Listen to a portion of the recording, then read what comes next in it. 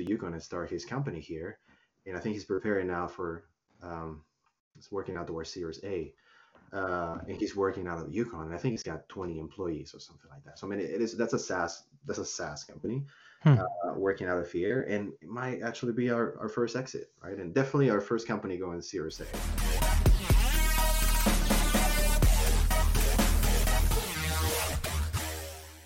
William, you're joining us for episode 111 from the Yukon Territories with Uconstruct. Thank you for joining us, man. This is probably one of the coolest locations to do a podcast with because, man, like I really wanted to know when we connected what's going on in the Yukon Territories.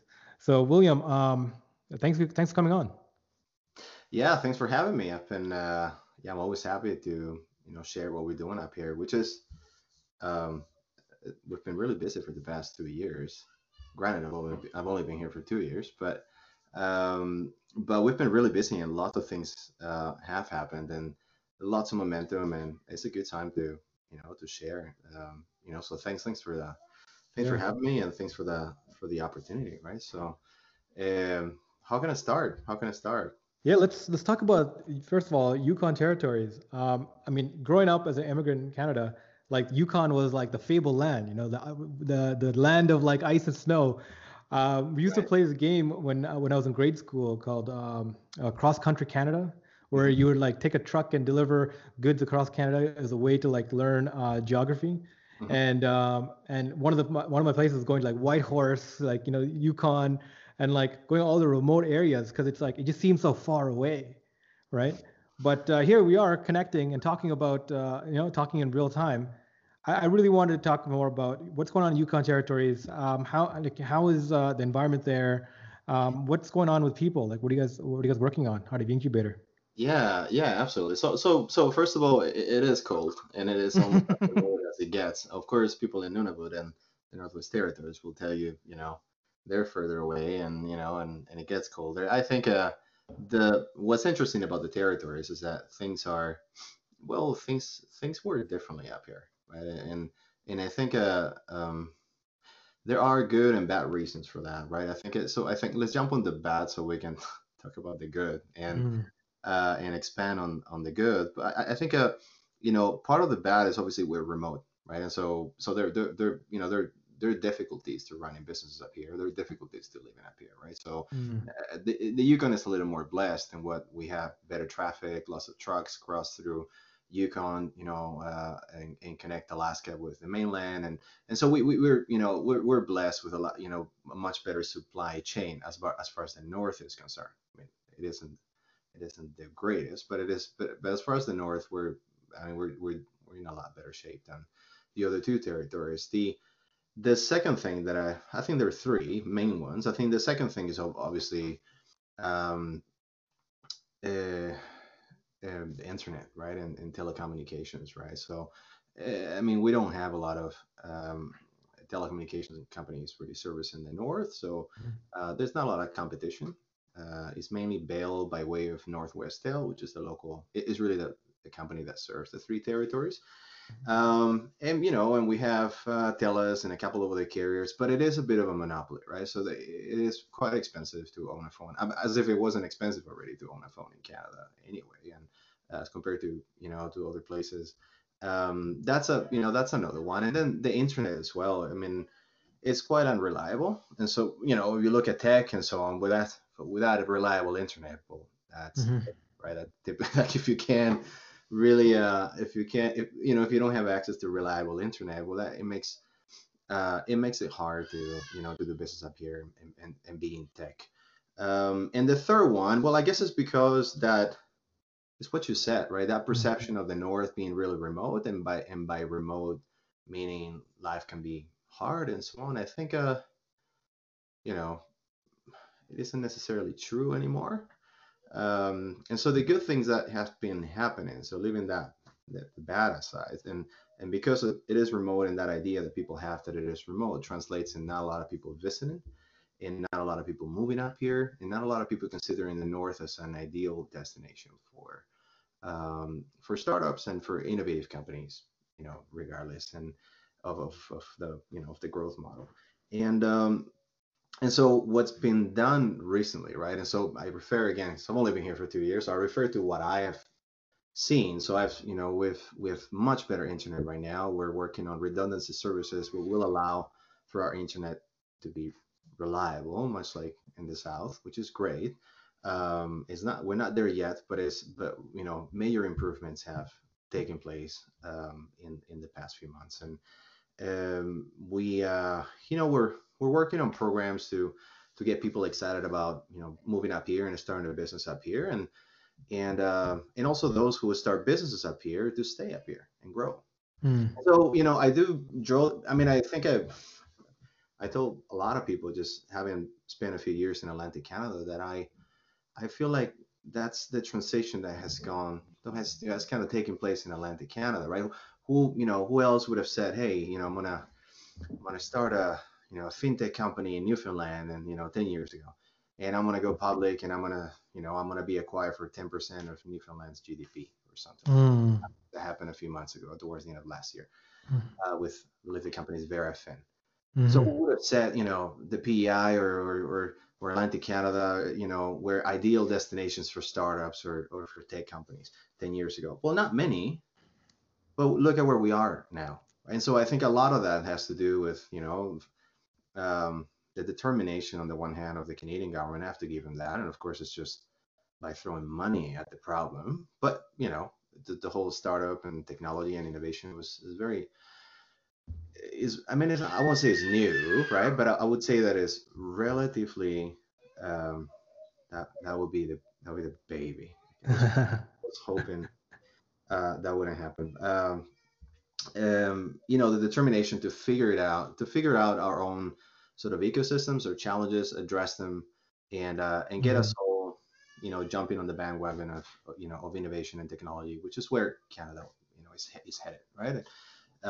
To compete globally. There's really no stopping that, and the same is happening here in the north. I think I would say we're 10 years behind Atlantic Canada, right? And Atlantic Canada is a couple of years behind, other ecosystems, and but things are moving. And when I was, I guess when I was sold on the idea of moving up here to Yukon to kickstart a startup ecosystem and so on, I got excited because I did see the intention from the various governments. And here we have three governments: the Canadian government, the territorial government, and First Nations governments, which makes the Yukon a very interesting place to live and do business. But I saw that intention, that momentum, which is, to me, is very, very similar to what I've experienced in Atlantic Canada. Right? I mean, people are, when the government is in and everyone is excited, and academia and everyone is in, and they want to, and everyone wants to make make the life of entrepreneurs easy and facilitate them participating in trade missions, and and go abroad and participate in accelerators and do all sorts of things, and with the hopes that they will come back and bring all that wealth of knowledge and connections and all of that back. um, then that means there is momentum, and that means it's the best time to become an entrepreneur, because the Mm. support is coming to you, as opposed to look at other ecosystem, more mature ecosystems in Canada. I mean, you need to go find the support, right? Because it's no longer coming to you, because everyone is busy servicing entrepreneurs. And there is a lot happening as far as programming, and as far as initiatives is concerned. And um, it's funny. I'll try not to laugh too much, because I don't want to sound like um, I don't want to sound like uh, uh, like there's an underlying message or anything Mhm. like that. But the day we rescheduled this call, rescheduled this podcast, and the reason why I did that is because the day we were supposed um, to to meet, to chat, I resigned, right, from my current role. And the reason why I resigned, so I was, I had just a lot of things to do, and I was still thinking I was gonna jump on the call, and because I was excited, But I resigned, and that meant that I had to figure lots of things out, and Hmm. and call some people and kind of get organized for that next step. And I'm laughing because it is, on the one hand, um, it was a good time, and it's obviously very good timing today as well. But it was interesting that you reached out, because I thought, yes, I can't really publicly announce anything yet, but big things are coming, and are going to happen this year, for the territory. When I came up here, I've told a few people about this, and I remember people will say, "Hey, you coming up here to help startups?" And I ask people, well, hang on, kind of like you're talking about startups, and I'm not really following it. So like, what's a startup? And people, used to tell me, well, startup is a company that's starting up, right? And they used to separate the word startup and to capitalize, the beginning of Yeah.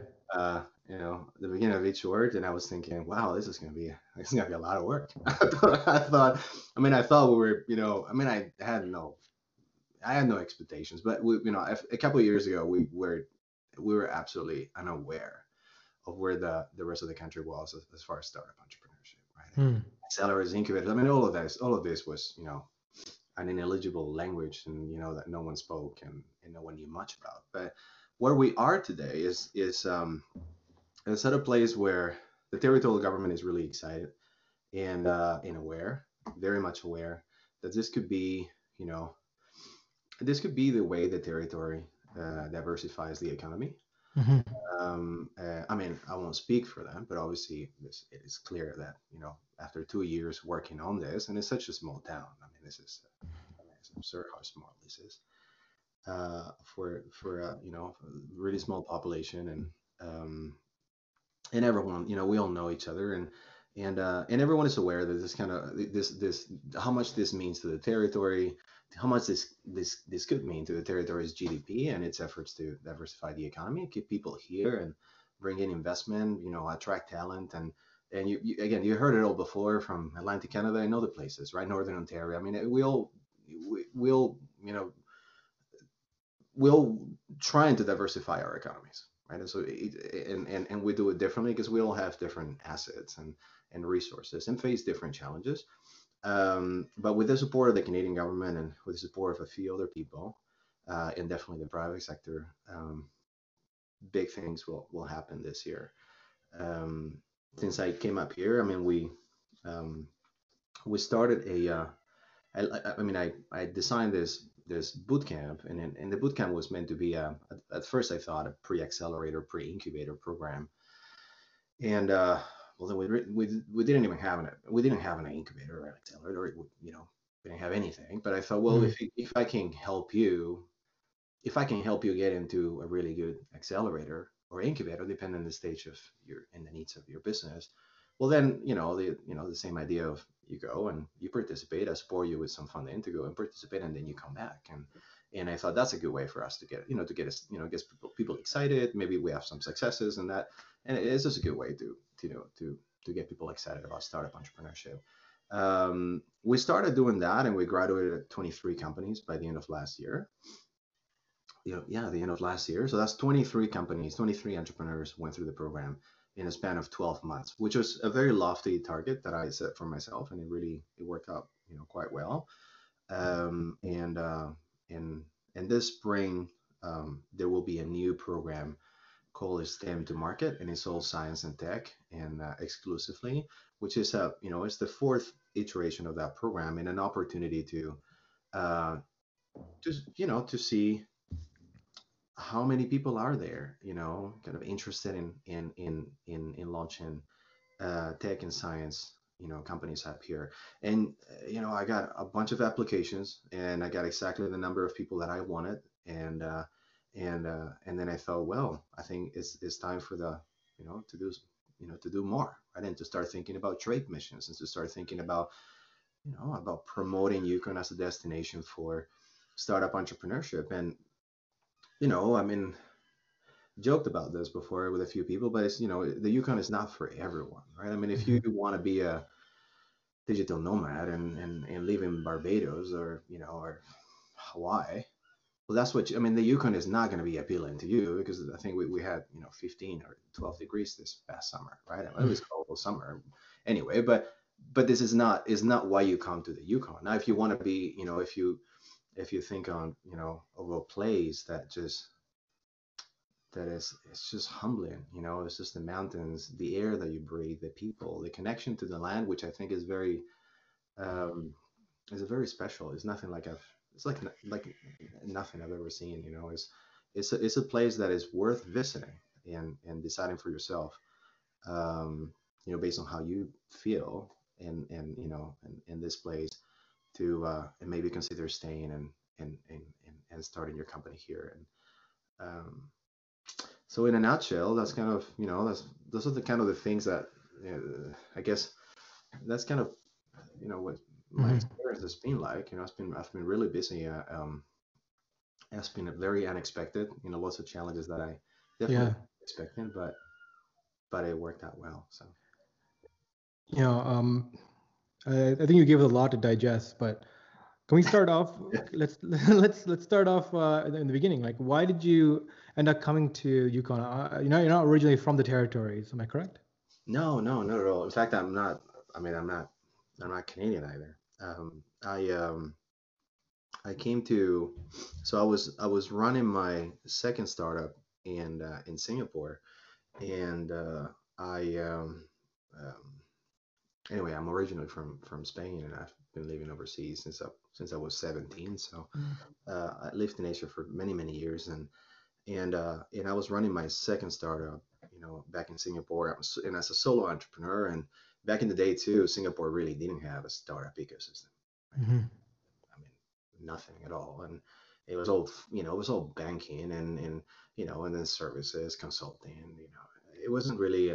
I mean, definitely a good place to be and get a great job and all of that, but it wasn't a place for startups. But then at that time I had really no idea. I just quit my job with Thomson Reuters back in Geneva, and I was thinking, well, I just want to be an entrepreneur. So I moved to Asia, started a couple of businesses, and I was in Singapore on my second startup and realized, I mean, there's no support for startups here. Like, what am I Hmm. doing? And I was just starting to, I guess I was starting to learn about the whole, startup entrepreneurship. I had angels, venture capital. I had no clue, right? So, and so I thought, okay, so why don't I just maybe, get some formal education in entrepreneurship and technology again. I had, I didn't know where to start, and at that time there wasn't really much. So over there. So I applied for a master's in technology and innovation at the University of Nova Scotia, and I said, oh, all right, so let's move to Canada.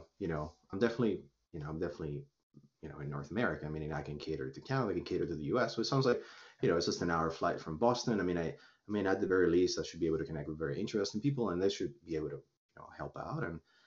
And so I did, and so I moved to Halifax, and it was again, it was just a very it was still early for Halifax as well, but there were so many programs, and there were a few venues where entrepreneurs would meet, and it was very interesting. And while I was in that program, I continued to run my Singapore business, but I moved it to Canada a few months after I relocated to Canada. And things went, things went quite well. I mean, I went on a few trip missions. I did a few things. The Canadian Technology Accelerator in New York City was a great experience. It was an eye opener. I went to a few trip missions with the Nova Scotia government. I just I visited a few of the Atlantic Canadian provinces, and it was a very interesting time for me. So essentially, I was kind of went through an accelerator program in Dallas, Texas, called Tech Wildcatters, and it was a B2B program for essentially for startups.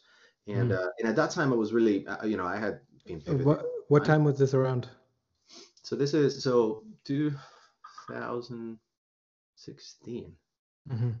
I think 2016. Yeah, Okay. 2000. Hmm. Um, and uh, and I moved to Canada in 2014. Uh, So 2 years later, I just, I had pivoted a few times, and I definitely knew, a lot more about, the world of startup entrepreneurship. And so what I think started, I call it a startup. What I was doing in Singapore, frankly, it was probably a small and medium enterprise. It was just Mm. a guy with a website, and I was it was pretty, it was pretty fancy. I mean, I was competing with Indochino. I don't know if you know Yeah, Indochino. what we trying to do? That exact same thing. And so the bottom line is that Indochino and I kind of started at the same time, except for they were in Vancouver and had access to a terrific ecosystem, right? The mentors, just the access. The access is everything to a startup, right? I mean, access to what you need when you need it, like as quickly as you can, and the best kind of advice or capital, whatever it may be. Access is everything to a startup. Mhm.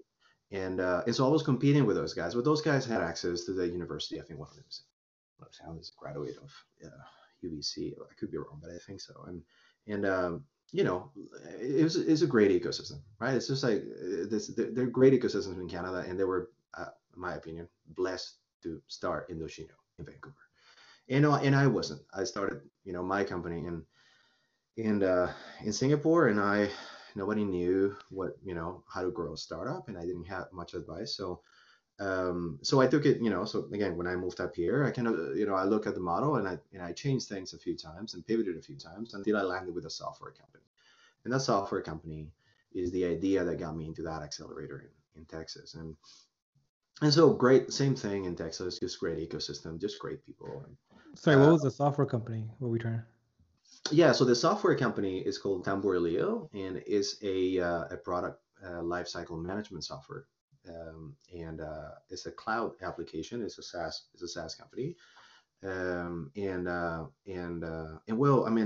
well, I guess, something terrible happened personally. I lost my dad at that time, and I was going through the accelerator, and I raised some money, and when I had three offices at that time. I had an office in Canada, in Halifax. I had an office in Dallas, and an office in Bangkok and in Thailand. And I had, things were going well, and I was moving very quickly. And when, the passing of my dad happened, and I guess I just needed a break, right? I just needed a break. It was Mm. just like this is some, it's something like when something goes well, but then you wonder if it's the right thing. Like it's just like, if it's the right, doesn't, you know, you know, devoting so much time to a startup really means that, you're not going to spend time with your loved ones, right? And your friends. And so that's what I did. I mean, the only reason my startup succeeded is because I was 100% dedicated to my startup. Let's say I was 90% dedicated to my startup and 10% dedicated to my family. And that's true. And I can't do anything about that, but it is what it is. It's a big sacrifice. And I was a solo entrepreneur, which makes it harder because you don't have anybody to bounce ideas off of or delegate to necessarily. I mean, at the early stages, it's all very hard. It's all very hard to figure it out on your own. So I kind of wanted to pause and take a bit of a break, and I came across this opportunity to come up here, and it sounded like, well, if I can continue to work on my startup on the side, because the company's in Texas, but I've been working on it all along, from here, and I can because there is internet, and people work remotely. As I mean, it hasn't been a problem, um, but um, but I just needed a break, right? I just needed the break, so I moved up here, and I was looking, I was looking to give back. I was looking to share my experience, and so much like people have shared their experiences with me, and it's been Mhm. very helpful. I wasn't expecting to be here for this long. I wasn't expecting to stay for 2 years, to be honest. But then that opportunity to to build this. I mean, obviously I'm not doing it alone, but I mean the opportunity of building this, and it just got really excited, and I'm exciting, and um, yeah, and so I came here 2 years ago. That is February, I think it was February of 2019. Mhm. Came here in the winter. This is my third winter, Mm. and yeah, it's been interesting. So, where did the decision come from to needing a break to getting into the Yukon? Yeah, like I said, when my dad passed, I was just I couldn't really I couldn't really focus on the business anymore. Like I couldn't really do it at the with the I just couldn't bring the energy that the business needed. Yeah. So I literally I fired everybody. I had I think we were like 14 people at that time or 15. I don't remember. Quite a few people. I mean, for startup, that's a team. That's a few people, right? Yeah. No, I let everybody go and I told my wife, let's just why don't we just go there and I can work and there's no commute. I mean, I can walk to the office. I mean, this is really small, right? This is like Moncton or I don't know, imagine just a small town, somewhere in Canada. Um, it was it was great. I mean it was great and I've been really busy working on working with Uconstruct, working with other people and yeah, it's been a great yeah, I think it was the right decision. So I'm happy because a startup is a time sensitive sort of deal, like of enterprise, right? You can't just you can't be sitting on your and take 6 years to find product market fit or something like that. I mean, you gotta some people take a year. Some people take 6 months because they get lucky or less. Some people take 3 years, right? But that's because you're reaching out to your customers and you're learning, Mm. you're iterating, and you just keep. I mean, this is like every single day you bring as much energy as you can, Yeah. and I just didn't. I just needed a break. I couldn't really do that, so spoke with my investors and agreed that I was going to take a break. Yeah. Yeah. I mean, absolutely. Was it burnout? Did you feel burnt out, or it was just like you were a lack of creative energy?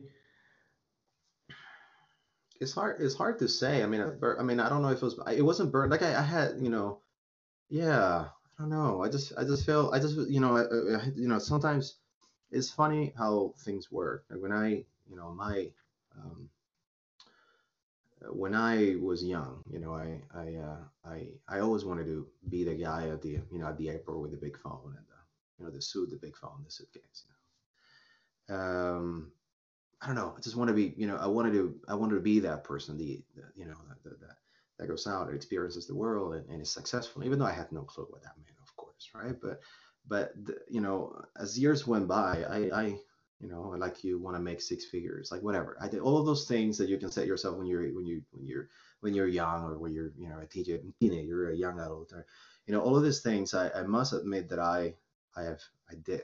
I achieved all of these things, but I achieved those. So the things that they come at a cost.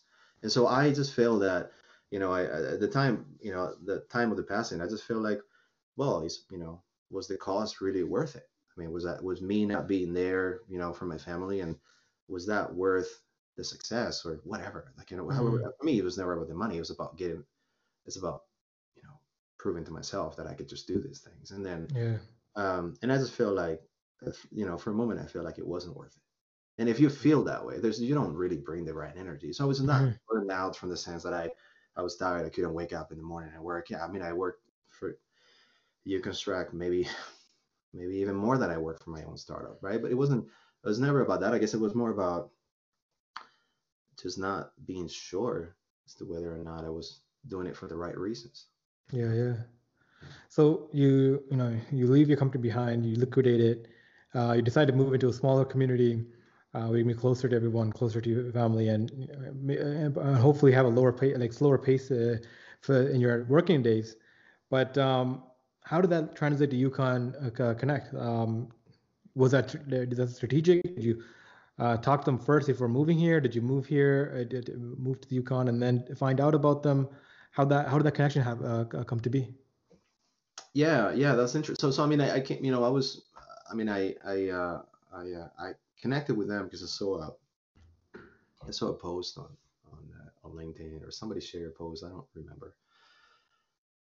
I connected with them and, very quickly then turned into, that turned into a conversation and we had a couple calls and they said, well, look, the Yukon is, I mean, it's not, I mean, if you don't come here, you won't really, you don't know what this looks like or what this, may look like. And we can't, we want you to come up here and experience the Yukon before making Hmm. decisions. And so they flew me over for a week or so. Might have been a couple of days more, a week or a few days. Met a few people. There were a couple of events, so I was introduced to a few people, government, and just a number of people. And I got an Airbnb. I got to walk around town, and it was the winter, right? So I mean, like if you like it, if you, if you can cope with it, with the Yukon in the winter. I mean, the summer it's just beautiful, right? And summer and spring, it's just beautiful. So frankly, I tell a lot of people, I don't know, I think I don't know what people's motivations are to move to Yukon. For me, I moved for this, right? So I moved, I was excited, I was excited about the opportunity um, to to kickstart an ecosystem here. I mean, there's only a few places left, as far as opportunities to do that in Canada, right? So definitely the territories, and then maybe a few other locations in the south, but not the capital of a province or a territory. And so this was for me, it was an exciting opportunity, right? So if I'm gonna Yeah. stop, kind of put my business aside for a period of time and go contribute to something, this seemed like the most worthy, Hmm. opportunity. And so they flew me up here and I experienced it. And yeah, sure, it was so cold, right? But I'm not, as much as I enjoy a hike or mountain biking, I just came here for the job. I mean, Yeah. just came here for this. Like that's the only reason why I came up here. I didn't care about the weather. And frankly, I haven't really. It will come as a surprise to a lot of people if they listen to this, but I don't think I haven't really been anywhere. Yeah. I just worked for 2 years straight, and I don't think I've actually been to many places in Europe. Hmm. That is the honest truth. From the office Yeah. to my home to the office, and so it was just the opportunity, Um, that's it. Yeah. Was this your first time like being on the other side of entrepreneurship, helping other companies and other founders succeed? And how did you find that being in that role? Yeah, that's such a great question. That's such a great question. Yes, it was the first time, um, and it felt weird at first because I mean, having spent. I mean, I must admit, of course, I'm not Asian, but I, I moved to Asia when I was really young. I mean, by young, I mean like 18 or 19 or something. That's that young. You're a young adult. I mean, personality-wise, you still learn about the world. Like Of you don't really course. have a fully formed personality and character and so on. You just, you're just too young. And I just grew up as a man in Asia. And so the idea of I'm an expert and all that, those things don't really fly in Asia very well. People are a little more humble, and so things just work differently. And when I moved up here, and I was in a position where I was sort of the educator or the teacher or whatever, like the mentor. I just felt very humbled by that because I wasn't exactly sure whether or not I had enough experience to be in that position, right? So I didn't want to mislead people, and so or I mean, I had experience. I guess I just didn't know exactly how much experience I had and how relatable that could be or helpful that could be to entrepreneurs. And um, I after running these programs for a few times, I realized that it was very helpful because I mean, when you start companies in different countries, then you deal with different jurisdictions, so you learn a lot about law, right? First of all, you're just dealing with lawyers, you're dealing with accountants. I mean, you learn a lot. You learn about trade, microeconomics, macroeconomics. You learn about a number of things, and that's very transferable knowledge to companies, especially of course startups that do business cross borders by default, are looking to grow and take over the world and be leaders in a certain category. um, this my experience was very useful source and mentors, very useful kind of looking at just building your board, building your advisory board, looking for funding, what funding, when to seek funding, how to build a team and all of those things. And so I've gone through that process so many times, and it goes without saying that I fail, most of the times. And I hear a lot of, I listen to lots of podcasts and I listen to a few of your podcasts as well, and they're really interesting because I think the theme around I mean, I would say that what's common to entrepreneurs who succeed, and I don't think I'm there yet, but I think what's common to entrepreneurs who succeed is that they fail a few times, and it's just because you try and you don't know, and then you fail, and you just keep trying, and eventually you find your own way to succeed, right? You have your formula to how you how to how to start a business, the type of culture that you want for your business, and all these things just become very methodological, and it's easier. Um, and it's easier for you to start something and make something successful. So it was, yeah, became a mentor overnight, an accidental educator, as I uh, as I say, um, and I'm just very humble by the Yeah. fact that some of the companies that I supported are doing great, right? So that's Can humbling. we talk about that? What are some of the companies that stand out for you, and what kind of work do you do with them? Yeah. So as part of the program, this boot camp, I run the program, or used to, and then on the side, outside of the boot camp or outside of the program, outside office hours, and I mentor them and support them, with introductions, and some of the companies that, in my opinion, have a lot of potential. Uh, First is, one company that I like, very much, is called Neighborly North, and um, they are essentially a local option to your typical Airbnb.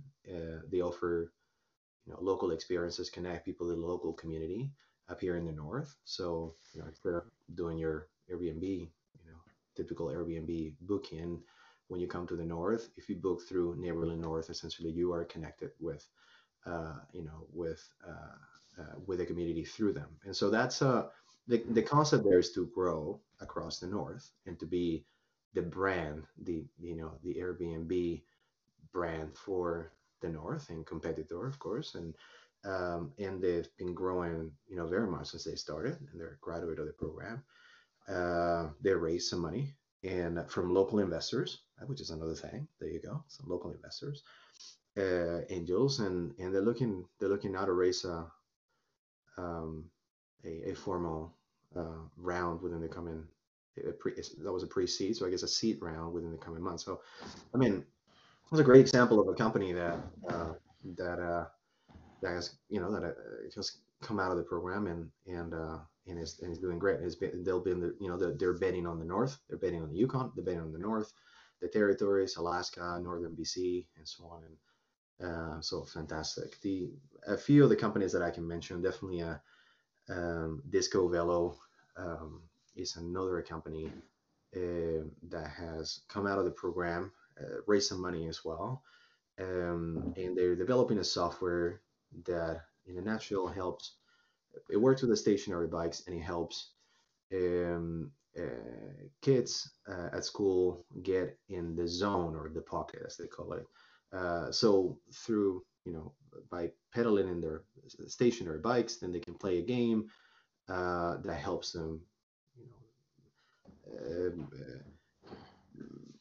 you get in the zone. So find a way for them to be able to um, use that extra energy that they have, and um, and be able to concentrate in the classroom and take advantage of that classroom time.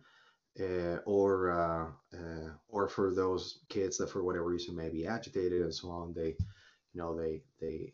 pedal in the classroom, and as a means to let everyone else, helps everyone else, let everyone else listen to the teacher, and enjoy their and take advantage of the classroom. So, I mean,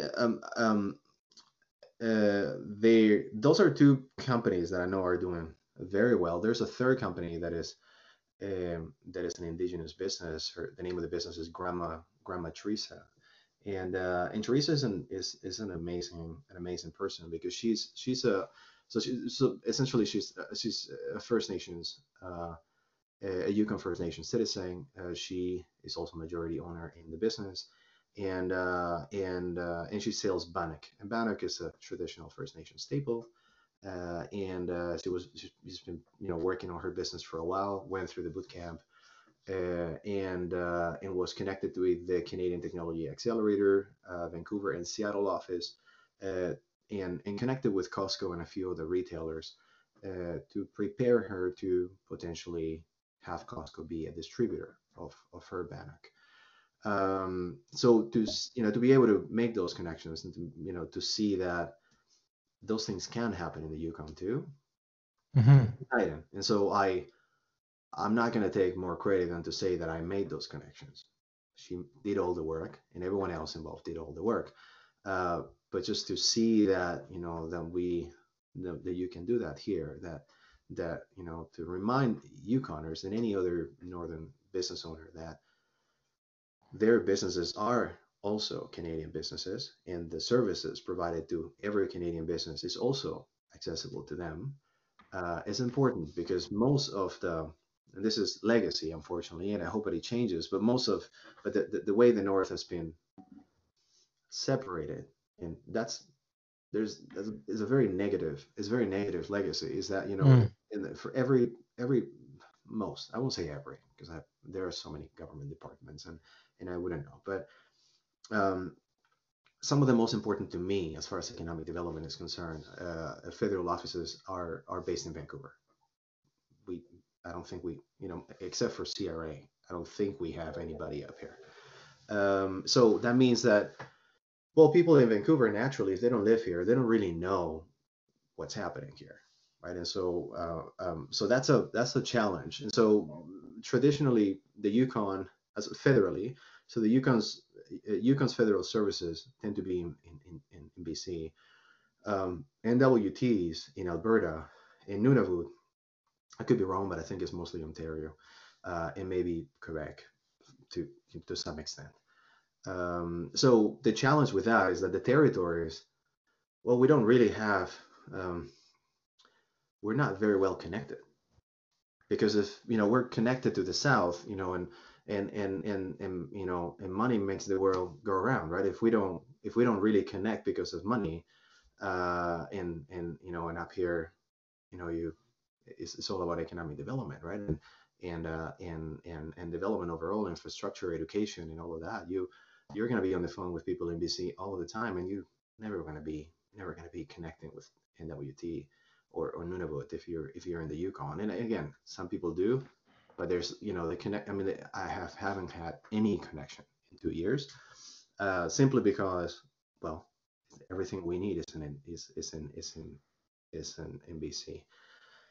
So yeah, I mean, I just it's been interesting to just to see the federal government, because of these companies, right? And interested in what we're doing and paying more attention to what we're doing, and extending some invitations to to some of the programs, some of the things that that are happening down there as far as funding that's available and all of that. We were unfortunately out of the loop of a lot of those things. Um, but yeah, we do have a couple of startups that are doing really well as far as revenue is concerned. I mean, I'm sure uh, either both or either one of them has already surpassed $1 million in revenue. They're software companies. One of them is Apprendo.io, and the other one is Proof. Apprendo is an entrepreneur from Mexico who moved to NWT, and then from NWT was working for a local company, and decided to move to Yukon and start his company here. And I think he's preparing now for he's working out towards Series A, and he's working out of the Yukon. And I think he's got 20 employees or something like that. So I mean, that's a SaaS company, Hmm. working out of here, and it might actually be our first exit, right? And definitely our first company going Series A, which is very exciting, right? And the and Improve is Techstars Toronto graduate company, that operates out of the Yukon. So that's another example of a company that who would say that we're Yeah. companies like that up here, but not a lot of people know, right? Yeah. And there are Proskita and a couple of other companies that are doing really well. So, like I said, things are in the past 2 years, things have happened. Yeah. Are you familiar with the Canada's 2100 plan, which is by the year 2100, Canada has a plan to increase the national population to 100 million citizens, with the majority with the 20 like about 20 million being pushed up to the Northern Territories. No, no. Yeah, yeah, Wow. it's Is very that obscure. is that really? Is that Yeah, real? so it's called the 2100 plan. It's not very widely openly talked about, but it's a long-term strategy being put in place by policy centers. So one of the main reasons we think that the majority of our population lives near the 49th parallel, near the United States, within 20 minutes of the United States, because that's where the money is, that's where the economy is. But actually, from the founding of our country, Canada purposely built infrastructure and moved people in to the border because we were at war with the states, right? As a British colony, against the guys who rebelled against colonies, right? And so they purposely built infrastructure and population who can already be called to arms to defend the huge territory, right? So that's one of the main reasons why the North was never conquered, because they wanted to keep it close to the states. And then later on, economic ties changed and we became dependent on the state's economy. But now there's a huge push to build infrastructure and support to and push new populations into the Northern Territories. One, resources and fresh water. Two, because of the unfortunate consequence of global warming, is that the Arctic is thawing out and new shipping lanes are opening up in the north, right? Mhm. I think it's gonna save shipping lanes like 20-30% of travel times and fuel traveling to the Arctic to go from Asia to Europe. So it's opening up new areas for ports, for trade, for commerce. And just like Vancouver is built completely out of the port system. There's 5 major rail lines that come to Vancouver to build the city. Mhm. There's an opportunity for the north to have something similar for to control the northern hemisphere. So we don't know where that's going to be, but two, only 3 nations have claimed now to the northern for the Arctic oceans. All right. Previously, it was considered like a no man's zone because it was the Arctic and it was frozen as thunder. But now it's thawing out and becomes more shippable. There's $40 trillion worth of oil, gas, and mineral wealth underneath there that are now open for exploitation. So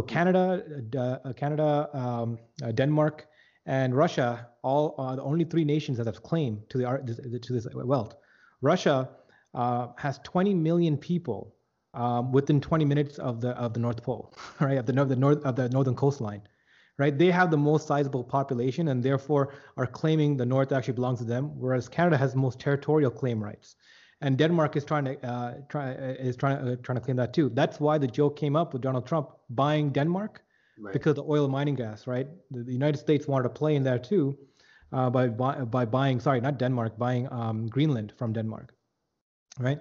So there's a huge opportunities coming up for the north for oil and gas, for exploration, for coastal trading centers, and for the need for that. And one of the main things lacking is population and economic support there, right? One for trade, for labor, and to help build infrastructure. So I haven't heard much of the internal gears of the mechanism of the government or like turning towards this. There's not even like a national debate about this, but Mhm. these are coming out of policy and think tanks now, right? Trying to gear up forward for the next the coming generation. So, what I'm interested in about is there any movement there? Like, have you noticed in the last few years that there has been more and more shift economically or more political focus towards Northern Territories?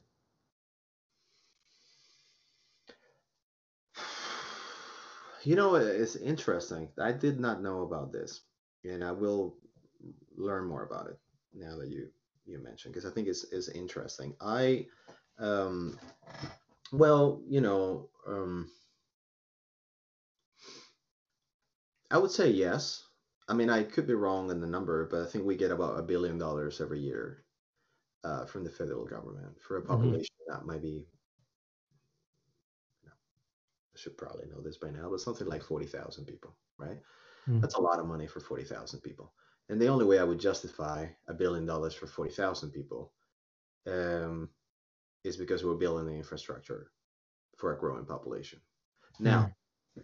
now this I did notice, and I figured a growing population. And so I didn't know about this, but what I did do is that I went to I went online to find out what others predicted Canadian population will be like by year 2100. I did that, and my understanding from that is that we will grow by 20 million overall. That's what I read from various sources, our various think tanks, that our population countrywide will be like in by 2100. So adding 20 million. Now, if you tell me 100 million population, I've never read that anywhere, but it's very interesting, and that would sort of explain why you would invest $1 billion here, you know. And I don't know how much the government, the central government invests in, or the Canadian government invests in the Northwest Territories and Nunavut, but I would assume a lot of money as well. I would Hmm. assume very different from, very, far away from that billion figure. Um, that's what I mean. I would say that. The other thing that I would say though is that you need the buy-in from from from from First Nations governments, right? And so that's to say that to bring 20 million up here, 20 million people up here to, I guess, the territory. So that will be shared among the three territories. I don't see it. I mean, I Yeah. see it, but I don't see it as in, but I don't see it um, as far as, telecommunications, schools, like the whole, education. And sure, you can build infrastructure and so on, but you have to have people moving up here. And I mean, I'll tell you the truth. I mean, we experienced minus 50 last year, minus Hmm. 49 plus wind chill, and in some parts minus 55 plus wind chill, minus 60. I mean, this is not for everyone. Living Hmm. out there is not for. I mean, you don't. I mean, I could pay you an extra $30,000 a year, $40,000 a year. Trust me. After your first minus 50, you probably rethink those 20, 30, 40 grand. Yeah. You know what I mean? So it's not, again, to me, it was never about the weather. But trust me, if it wasn't because, my dedication to my job and because I'm just, my personality, those people who like to be out there and really need that socializing and just, just the occasional coffee or beer or Yeah. whatever they fancy, um, it's not an easy place. Yeah. Now, if you continue to pour in billions of dollars, I'm sure. I mean, for the right, I guess with the right amount of money and incentives, you'll come and and build uh whatever is needed. But I just don't, I do see that the North is warming up, but it's not warming up to the point where our winters are going to be like BC, right? Or Vancouver. I shouldn't say BC, but like Vancouver. I mean, no. I mean, I spoke with somebody. It was Wednesday. I think it was Monday, who was saying that they haven't seen any snow all winter. I mean, we Hmm. saw snow in October. I mean, it was. I mean, it's been cold all year, and we had snow in October, and it is, February, and it is cold and it's snowy. So I say, that means that you can't build all year round. You're not building roads with conditions like this. So there's only limited time to do certain things. I don't know how they, if they do plan on building and bringing 20 million up here, I would challenge that, maybe the I would challenge that housing is a huge issue in the north, and if that's true, well, it's gonna take a lot of time and a lot of money and figuring out partnerships and other things to provide decent housing to those who live up here Hmm. now. And that's not, I mean, it's a big problem in Yukon, but I believe it's a bigger problem in NWT and an even bigger problem in Nunavut. So Hmm. if you want to bring 20 million, first I think you need to provide decent housing for the people who are already here. Yeah. And the reason that that hasn't been done is because of what I just said. It Yeah. is cold, it is difficult to get materials up here, it is difficult to get trained labor up here. It's not an easy place to do business. And I Hmm. remember there is a place in northern Russia. I believe I could be wrong. I forgot the name, but there's a place in northern Russia where you could just people go and make, you know I just over 100K US or more, and for Russia that's very good money for, you know unless you're connected. Let's leave it at that. But I do know that people just go there and work for a bit and then move back to whatever village they're from, Mm. and it's not a very livable place. Well, I think sure, Whitehorse is not northern Yukon, you know, or northern, Yeah. Yeah. or like other places in the territories. But it's very interesting. I'll learn more about it. I just find it interesting. I really haven't seen, I see the money coming in, but I really haven't seen this money, and maybe that's the problem. But I will shoot myself in the foot if I said anything more. But Mm. I haven't really seen Yeah. solving some of these problems. So. Yeah, I've recently heard. I've only recently heard about this plan. I've been following it because it's ambitious, and I love the ambitiousness of it. But part of the supporting evidence for this, right? Um, in Russia, they have a 2 million a person city that the average temperature in the winter is -60, right? And they survive. Like it's a whole city. Like they figured it out. So it is proven for that. Two, if you're ever going to live on Mars and like all that, like if you're going to live in such an extreme climate there, there's no better testing ground than the Northern Territories. Right? You Sure. can survive there. You can translate that stuff there. Three is climate refugees, right? Bangladesh alone, with a 5 to 10 to 20 feet rise in coastal waters, Mhm. right, is going to lose a landmass that's housed currently by about close to 100 million people. Right, they're all going to move. Canada historically has been really good with immigration and refugees, but like one of the things that we don't really recognize very much is that the people that we bring in are generally top tier. Like our Mhm. processes are very stringent. Like even the refugees you bring in are screened to a certain degree. They're educated. They're mostly from like white middle class families from their home nations, right? And they're married, they have stability, they have families, right? And they bring here, and it's like we're bringing the cream of the crop. And with the refugee crisis, the climate refugee crisis that might occur in the next few years, few decades, coming decades, Mhm. we're going to have pick of the litter. We have 20% of the fresh water. We have a lot of land, and we're willing to invest. And you think about it, and you're like, oh, most of these people are coming from the tropics. They're never going to survive in the north. I actually I talked to a gentleman. He's from my home nation of Sri Lanka. He's also Tamil.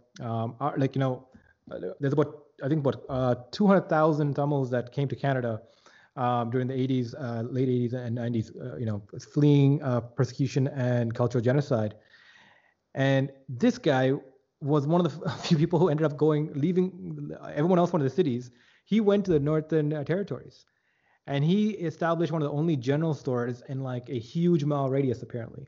Mhm. And his general store is also where the RCMP are located, because that's the only fixed structure.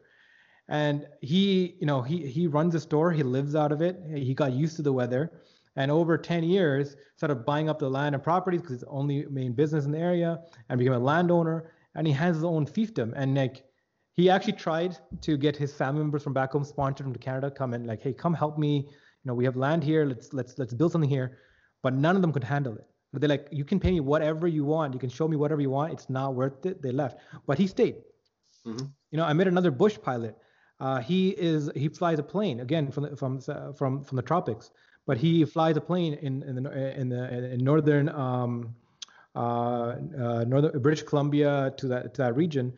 and he services about 20 communities that where he's a sole source of transportation for goods, services, and people, right? Yeah. The air taxi service almost, all right? And I think there is a entrepreneurial spirit, just like people who want to build companies and take on big challenges.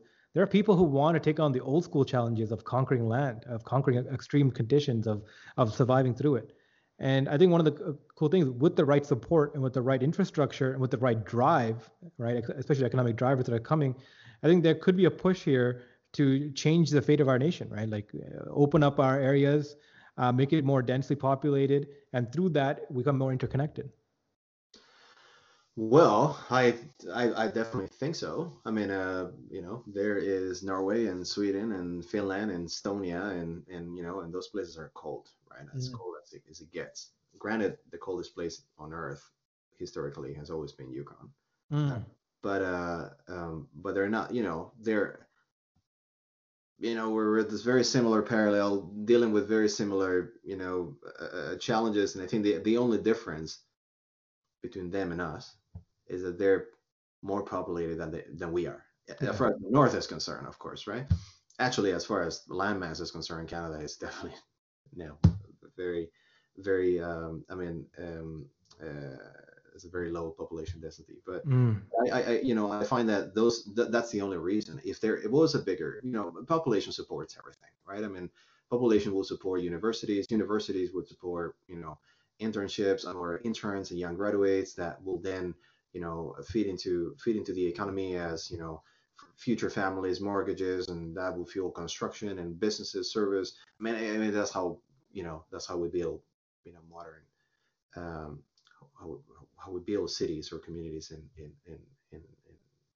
this age. Hmm. So that would make sense. Now, I just don't know if to, I always say that it's very interesting, the whole idea of, of bringing in immigrants. I think I always joke with, having relocated to Canada myself. And being, just back in Singapore and looking at the people when I was, putting in my application for a student visa, or study visa rather.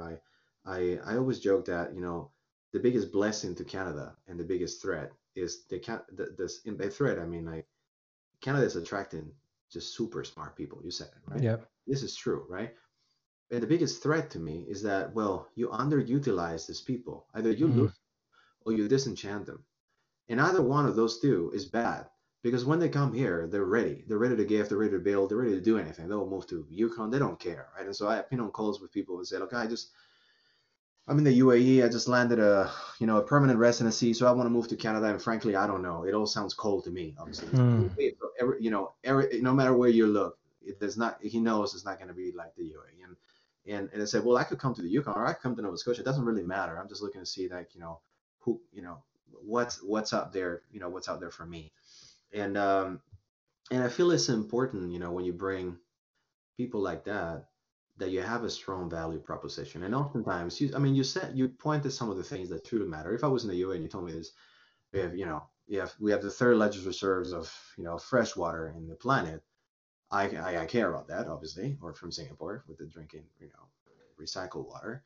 I would say, well, that's brilliant. That sounds like an upgrade, right? And there's tons of land, and so, well, that sounds like an upgrade. But how about, starting a business? How about doing business? How about doing certain things? Like, I think, certain things up here, should work better than they do. We should be more competitive, and we should, and we're doing lots of things to, to be and to build a more competitive, more resilient economy. We have a long way to go. So I think, what I would appeal to, if there's anybody at the government listening, is that it's important to put a lot of effort into attracting great people.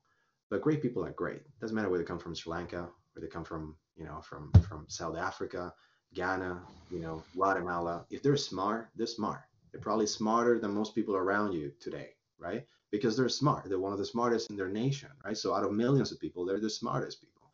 And so they make the cut and they come here, and they don't take very long to figure things out, right? They don't take very long that if you go to Alberta, you're going to pay less taxes, and there's red tape, and, there's less red tape, so they'll, can do more things. Like, they don't take very long to figure these things out. They probably figure these things out before they jump on a plate and get to Canada, right? So what's important is to recognize that we don't just attract, immigrants that are, because they find the proposition of more land, freedom, and all of that, and access to, these resources appealing.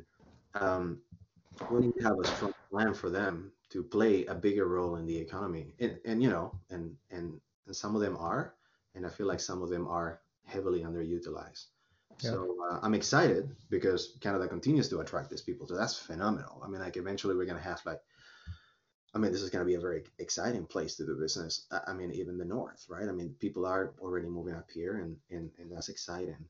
I think it's important to continue to pay attention to how do we better utilize this labor, this talent that's coming up here, and staying competitive. So I'm excited Yeah. for this. I play for Team Canada after all. So Definitely. Um, so I know we're a little over time here, but I really want to cover, you disclosed that you decided to leave your current position. Mhm. What brought you that decision, and where you want to go from there? Yeah. Well, I think it's, part of it is, part of it is, part of it is growth, personal growth. Part of it is you mature, you become aware of the things that you're good at, the things that you're not good at, the things that you are not interested in, the things that interest you, and then you start making choices, right? And then yeah, sure, the blessing of, being able to be in a good place. I mean, I guess both emotionally or money wise, to to be in a place that you can say, all right, so look, I'm gonna resign and take some time to think about my next steps. My next steps, for me was, when I came to Uconstruct, it was more about, let's get this thing kickstarted, and I think we did. I think we did. I mean, if you ask people around, I mean, not everyone. I mean, there's still those who say a startup is a company that's starting up. I think, I mean, there will be those who still say that, but there will be those who, starting to connect the dots, and those who are starting to be very ambitious and believe, like some of the companies that I've mentioned, that they can truly build a unicorn out of the Yukon. And look, however absurd, I don't think it's absurd, but I think however absurd people may think, that's possible to do that out of the north because we don't have access to capital. I mean, it is true. I mean, if as if it wasn't challenging anywhere else in Canada, it is even more challenging here. But look, that's how lots of ecosystems get started in Canada, let alone other parts of the world, right? And so I think I did as much as I could to kind of build a foundation with this organization, but I work as well with a limitation of an organization that wasn't built, wasn't designed to do this. It wasn't designed to support startup entrepreneurs. It was designed to help build community, to give access to space, to give access to a co-working space, give access to a make space, for to do certain things, and not so much build to support startup entrepreneurship and get into investment and all of that. So I work with that framework, right, and that mandate, and that is very limited. So I always, lately I realized that, well, they're doing a great job of what they're doing. I mean, you can't say they're not. I think they're doing a fantastic job, and anyone in the Yukon recognizes their the great job they've done of connecting people and giving access and providing access even during the pandemic, ensuring that those doors stay open and people could come in and use the internet and have access to a printer and lots of those things we'll take for granted if you're in the south. um, but that's not really easy to come by here in the north, right? So this organization plays that role. For me right now, it's all about startup entrepreneurship. I mean, we need to, it's all about startup entrepreneurship, potentially getting people excited about, starting a super cluster for the north, starting something really big, super cluster type here for the north, connecting universities. There's only one university in North Yukon. Yukon University just turned a university last year from a college. The other two territories have colleges, not yet universities. There's so much work to do, Yeah. and I think with that framework that I was provided, I think I've done as much as I could, and now it's time, to um, maybe coming up with something new, something of my own, and contribute to that momentum, and maybe build a framework that is uh, limitless. Yeah. So Okay. I'm really excited to see what comes out of this. It seems like you're very deeply passionate about what you do. You're extremely well versed in the startup world with your own personal background, and you're not afraid of challenges. Clearly, right? Living in where you are. But yeah, William, thank you so much for coming on. It's been a real pleasure. I really enjoyed learning more about what's going on in the north, and your insights were really helpful. It's been a pleasure. thank you. Well, thanks again for having me. I always, I'm just an email away or a call away. I'm always looking for people who are interested in supporting entrepreneurs up here or interested in partnerships that can help us connect the Yukon with with everyone else in Canada. And yeah, I mean, it's the road ahead is exciting, and I'm glad to be to be surrounded by lots of supporting organizations. This is a venue that allows us to put the word out there and let people know that we exist. So I thank you. Thanks for that, and thanks for the invitation. Absolutely. Stick around for a quick debrief, and for everyone who tuned in, thanks again. Episode 111.